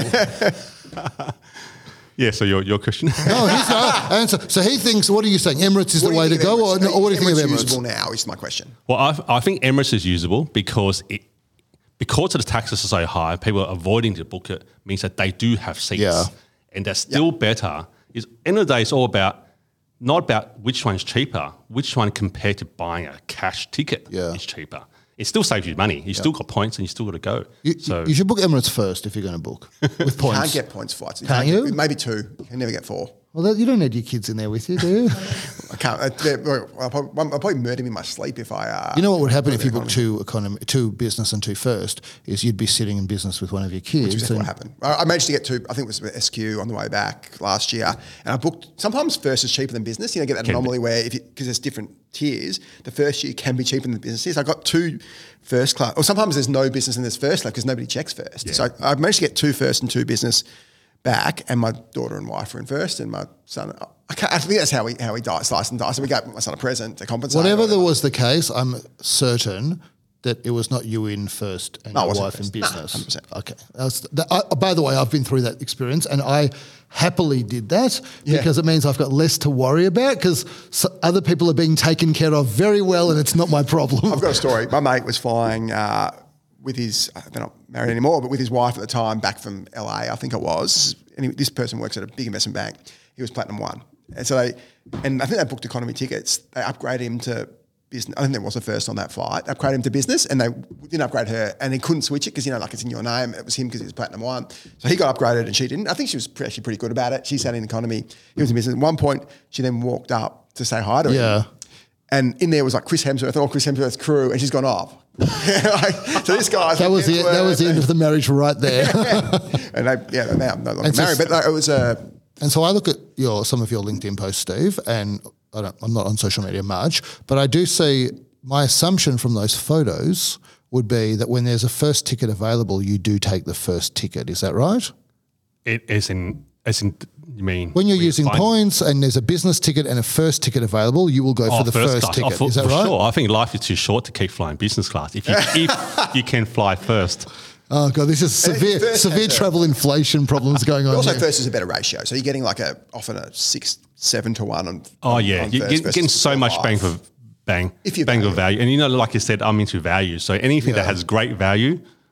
The argument against that, and this is what my co-partner Jez has argued over the years, is that, well, yes, business costs 12 or 15 grand, but really we're not going to pay. It's mostly businesses paying that. Someone else pays Someone's that. paying for or it. you're super, super rich. But it's pretty rare That an individual a normal person pays that much. Having a little bit more now if you're a bit older or whatever. But so yes, we value, and you and I calculate the points per seat and look at this versus that, but really we're inflating the points per the cents per point because we're not really going to pay that in the first place. Is there merit to that argument? Yeah, there is, because the value is in the eye of the beholder. So if you were not going to pay 10, not going to pay 12, but maximum might pay 6, the value of the points does drop a bit.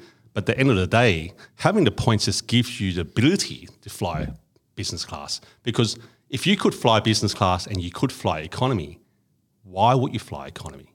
Like, why would you actually fly economy? Just to get the feel of people kicking your seat? I like your answer was totally honest at the beginning, and then Adam gave you his justification, then you went for that. But his answer was an emotional answer. Yeah, life is too short to not fly. I think his answer was life is too short to fly business. I mean, maybe don't put that on a t-shirt, life, it's much nicer. I'll tell you why I think it's nicer not to fly economy. And then you found a way to rationally justify flying it because you don't want to use the emotional argument, which I understand, by the way. I'm going to give the reverse argument to that. That's more Jez's argument than mine. I think my corollary to that is you kind of forget about the 6,000. You naturally assume the highest price for business when you're flying it, and it's about that sort of emotional thing. And I think what's the best meal you can get is a free meal, like my Richard Goyder lunch from Adair. Yep. The best thing you can get is a flight that you haven't paid for. And I know points have value, but it feels like you're not really paying for it. And a free meal on board. Yeah, and the free meal on board. So that makes it more special that the person next to you, the Adair next to me has paid 18 grand. Yep. I've paid 0, and that makes me feel even better. Yep. You're defaming me so badly on this podcast. It's a little bit like buying shares. You buy it at this price, and the next day it's gone up. You're like, yeah, best idea ever. So the fact is, everyone always checks the price of the seat that they've got. And whatever price, it just makes them feel good. And I guess in life is anything that makes you feel good is a winner. Also, let's not forget, I'll tell you why I think it's better to fly business or first class and economy in a second. Forgetting points is just generally. This is why I think you should use points, and then I'll tell you why I think whenever you cannot fly economy, you shouldn't. And it is a real reason. It's not some bullshit reason. But I think you should use points because I was around when Ansett went broke.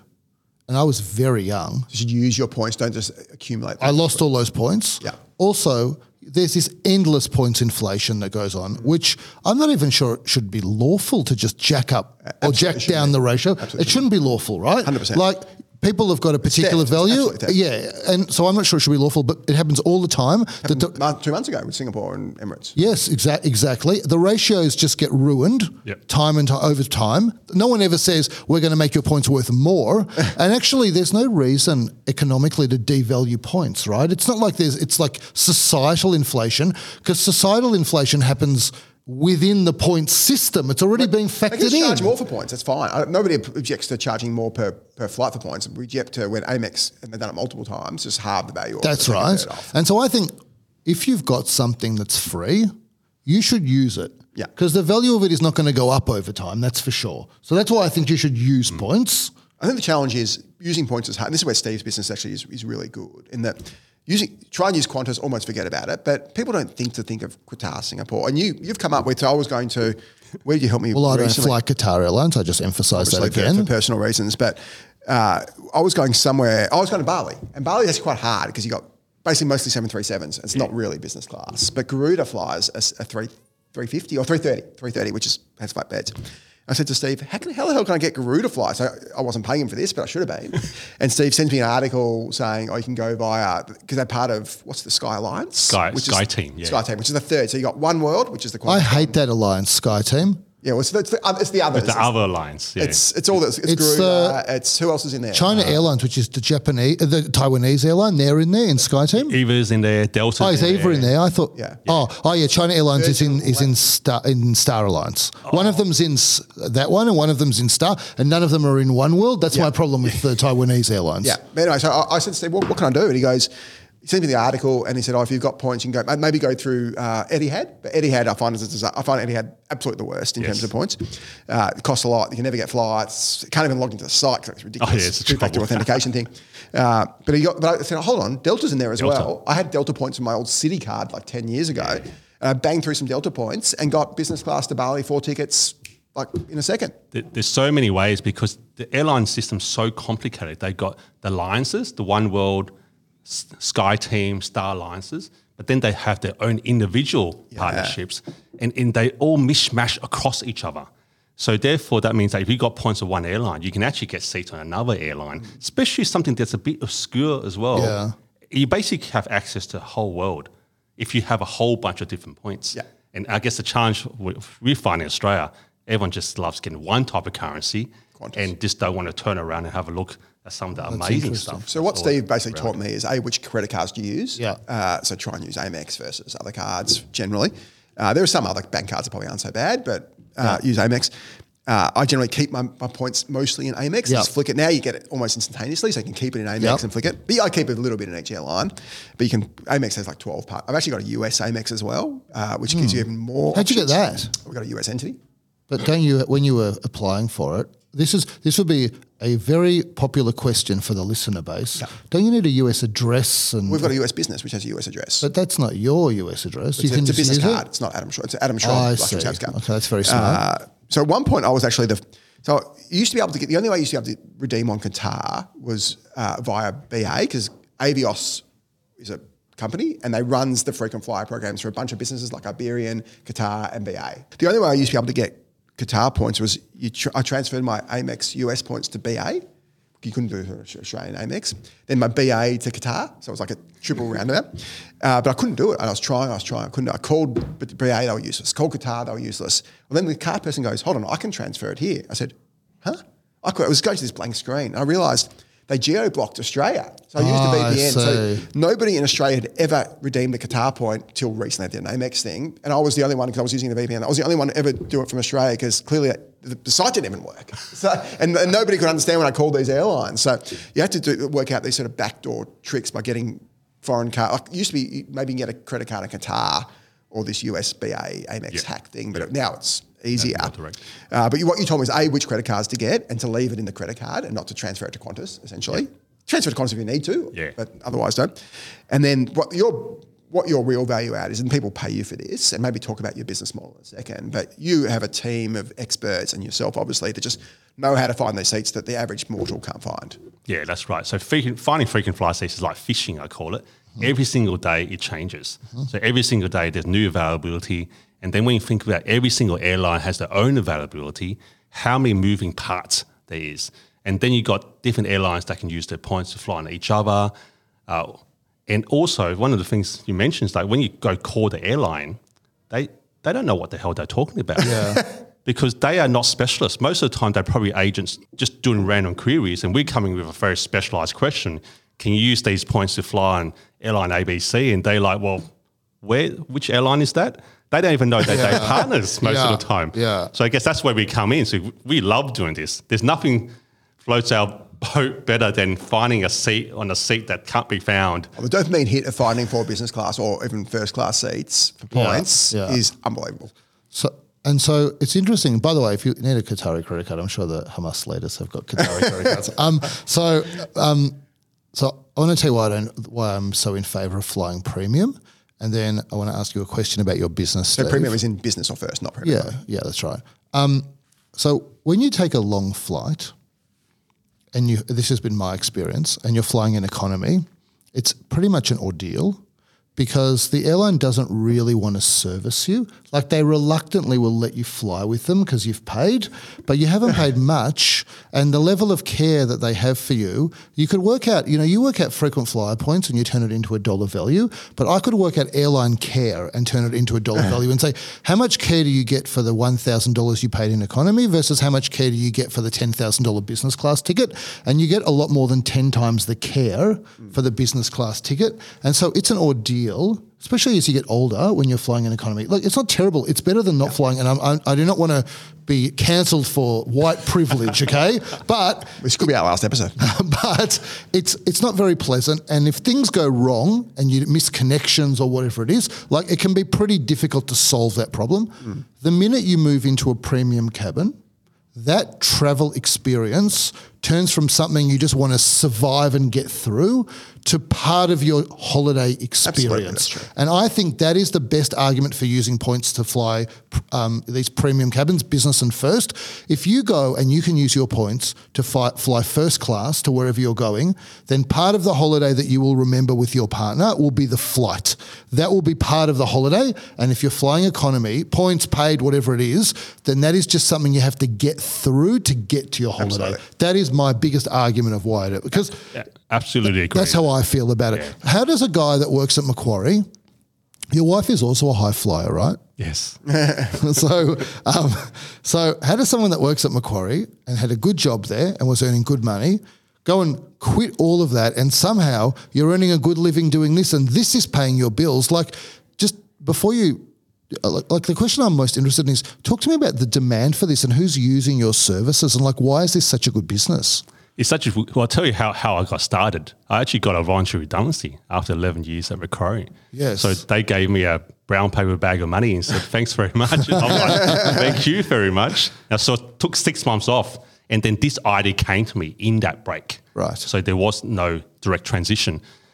The people that use us is, number one, anyone who's got points already, accumulated somehow, and business owners. So anyone who's got a certain number of points should use you. What number do you think? Probably at least 300,000 points. Okay, not that many. Not that many. Per person or couple? Per person, because then 300,000 points gets you a return business class to Europe. Yeah. And then obviously anywhere in between. But you can do that, as you just said. You can go and find a couple of good credit card deals, sign-up deals, do them, and then call Steve, basically. Then we can help you, and for a success fee, we'll find the flights and we'll book them for you, and then you take off. The customers we most like to help, and we most do help, are business owners. Because I always think about, well, how do you keep earning points? So for the individual who signs up credit cards, they might only have enough points for one flight every 2 years and happy, but they're not coming back that often. But business owners, I just see the opportunity because they've got all these bills to pay. So they can continue to reoccurring points on a massive scale, some big, some small. That means that we can book flights from them every year. And I'll get sent photos of them in champagne, drinking free champagne. Whenever I see comments under your posts on LinkedIn, people are like, your NPS would be 100. Like, people are in love with the service that you provide. Your service isn't free. You've got staff to pay and expertise. So how does the business model work? You charge, because you've changed it a little bit over the years. So what's your current, because you charge, this is like effectively a reward fee for you to find them. So we charge $950 each way for business class seats to find them. So there's no fee if we don't deliver. So it's only a success fee. And what that means is that if you have the points and you want to say go to Europe, paying us say $1,900 return per person plus taxes is hell of a lot cheaper than $10,000 or $15,000 cash price. So we save them a whole chunk of money. But on the Vice side, for about 2.5. And the time. You save much time because even the best, like you've taught me a lot, and I spend hours and hours on this stuff. So if you're a dealer whose time's very valuable, then it makes sense to pay you a couple of grand because you're going to spend 5 hours and so time, let alone the fact that most people can't even do what you guys do because you actually know where to look. Yeah, and plus you have to like it because Adam, I know you like it, so you search for it. But if you didn't like it, imagine forcing yourself to search. It can be frustrating because I'll often search 30, 40, 50 different routes, different airlines, and you're striking out. It's actually pretty demoralising until you find the right one. You and I believe Ruslan Kogan have got the two largest spreadsheets on planet Earth for frequent flyer points. My tactic is usually I book super early. So I'll as soon as it opens, often to the minute, I'll jump on and book it. Like my God, you're so organised, Adam. I booked a London to Malé. So Malay's capital Maldives. I'm going there in July. BA fly twice a week off season, more regularly on season. And BA, to get to Maldives from UK is really annoying if you're not flying BA because you've got to go like Qatar, Dubai, whatever. You got to stay overnight. Yeah. It's really, or Singapore, but that's way out of the way. But BA did it straight overnight, amazing flight. It's the perfect flight. And it's a really good air. I think it's a new 787 they use or a 350. It's a good flight, a good plane. They give best case 4 business seats for the flight. You don't get those. You don't jump on with a minute and over. You just won't get it because some other person in London's doing the same thing. So it's a bit of it's a race, and so you've got to be really well organised. So I book my trips a year out. I'll discuss with where we're going to go, and we'll book it. So as soon as I can, I'll book it. Whenever I leave it late, And I'm telling my mum to try and book her a flight sometimes, and she'll always leave it last minute. I say, well, just tell me earlier and I'll get it for you. But if you leave it for a month before, I can never get it. Yeah, that's a big one. But that's the thing about using points, is about understanding how the system works. So don't put your cash purchase methodology onto your point system because you got to clash and you could be disappointed. So the other part of our service is the planning service, is that every year people want to go somewhere, but they don't think about it until they're about to go. So you think 2024, you must have in your ideas, I want to go Europe, I want to go here, but maybe you might want to go June, maybe you might want to go September, but most people don't even get around to it till closer. If you do that with points, then you're struggling because you've left it too late. But if you could think about it earlier, and that's what we do. So we plan your travels, we work out how many points you need, and then we look at your business expenses, how can you earn them, which cards should you get, how you should pay your bills. And basically now you've got a system that's earning points, using points, and you never have to fly economy again. That's sort of our motto. Yeah. Never fly economy again. I'll tell you how last minute I am with travel. So there's a story that I've got a cousin called Rob Margenberg, who's one of the founders of a market research business called Quali, which actually Luxury Escapes has used. You just might not know you've used them. And he tells this story where he says to people, do you know how last minute a deer is? I thought I was last minute. I once caught up with him on the beach in Tel Aviv, and he was with his family, including 2 kids. And I said, oh, where are you staying tonight in Tel Aviv? And he said, that's me. I said, I'll get onto hotels.com in the next couple of hours and figure it out. That doesn't work with points. No, that's my problem. My main problem with points is exactly what you've just said. Like, I treat it like, where am I going to go in 2 weeks' time? Let's see what points are available. And like, you just don't get that. You just don't get points in this. Yes and no. If you're flying a single person, last minute seats. Yes, that's true. Possible. That's true. So in 4 hours' time, if you wanted to fly tonight, there'll be loads of seats. I didn't know that. Yeah. I guess I never checked it. You can book up to 4 hours in advance. So there are point seats. They reopen seats at some point, don't they? Because this will be the very last chance for an airline to fill those seats. Yeah. And they're not going to sell the seats cheap actually, money. I never knew. That's a really interesting point you make there. That last minute, which idea would be perfect for. So I'm going to ask you a few quick questions. So we'll see if you can answer quickly. I gave Adam some quick questions. Each one took about 2.5 hours for him to answer. So let's see if you can answer quick questions. Points in economy, worthwhile or not worthwhile? Using points? Yeah. Only if you have to. Okay, last resort. As a last resort. But domestic's probably fine. Domestic, yeah. Okay, well, let's ask that question. Points for domestic travel. For sure. Absolutely. Yes. It's actually better than international often. Interesting. I actually think the best, absolute You best see, that's value. the thing. Even when I ask you a fast question, it's not even a question to him. No, come on, say what you want to say. Well, you give me an idea. No, come on. I think one of the best values is domestic business class. But the question is it worth it? But sure. I think Qantas charge like $1,800 Melbourne, Sydney. Yeah. That ratio is incredible. It's like 14 cents a point or something. Yeah, and it's only 36,000 points return. But the main argument for that would be why you're flying business class from Melbourne to Sydney. Yep.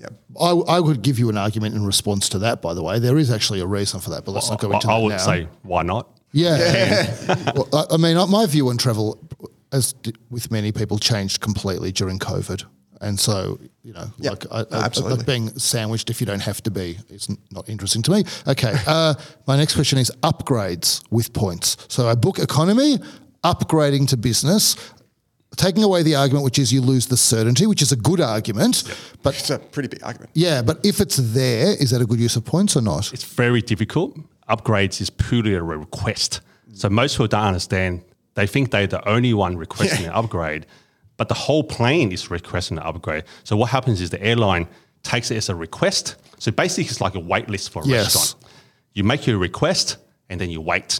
About 48 hours before departure, the airline works out, how many empty seats you got, and then they allocate it based on a ranking system. Yeah. So if you're Platinum 1, Platinum blah, blah, blah, and then if you're paid if you pay for an expensive ticket versus discount economy, right? All those factors get. So they've got a complicated algorithm. How many people in the group? So you would do well, Adam, because you've got that.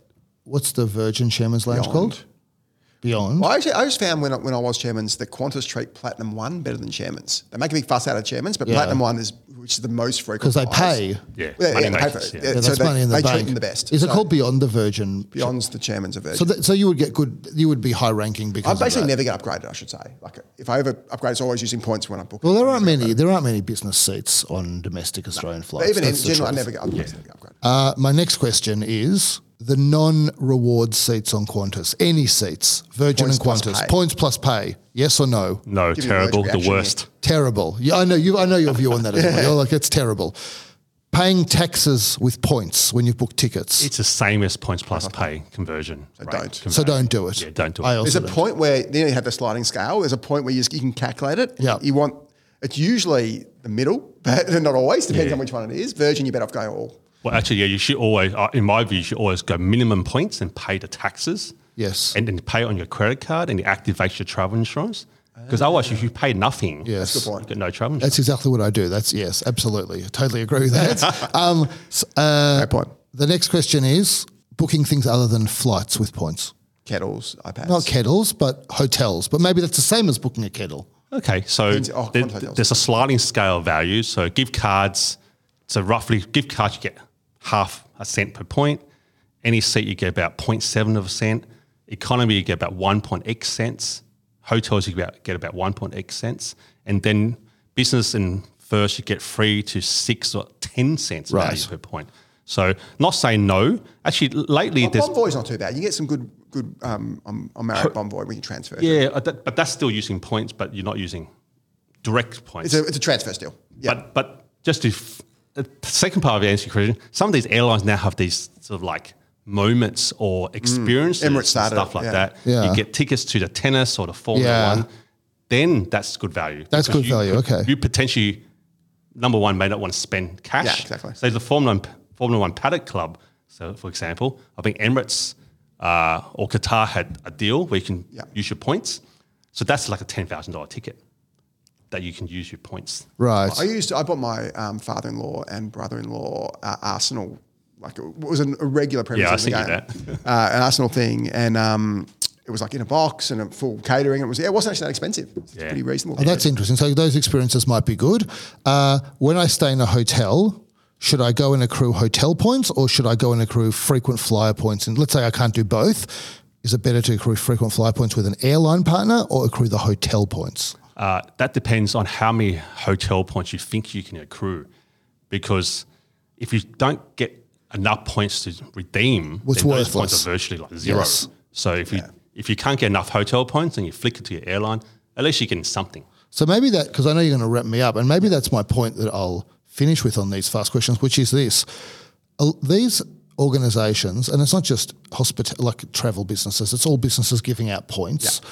But one of the ways that they operate is that they just assume this huge pool of people are never going to redeem their points. Yep. And certainly that is true if you go and stay in a ton of different hotel chains and you've accrued all these points across all these different chains, you're never going to use any of those points potentially. We did some work around that because obviously we sell hotels and most people tend to be a member of Accor, Marriott, Hilton. It's to join because it's free to join. Everything, wireless.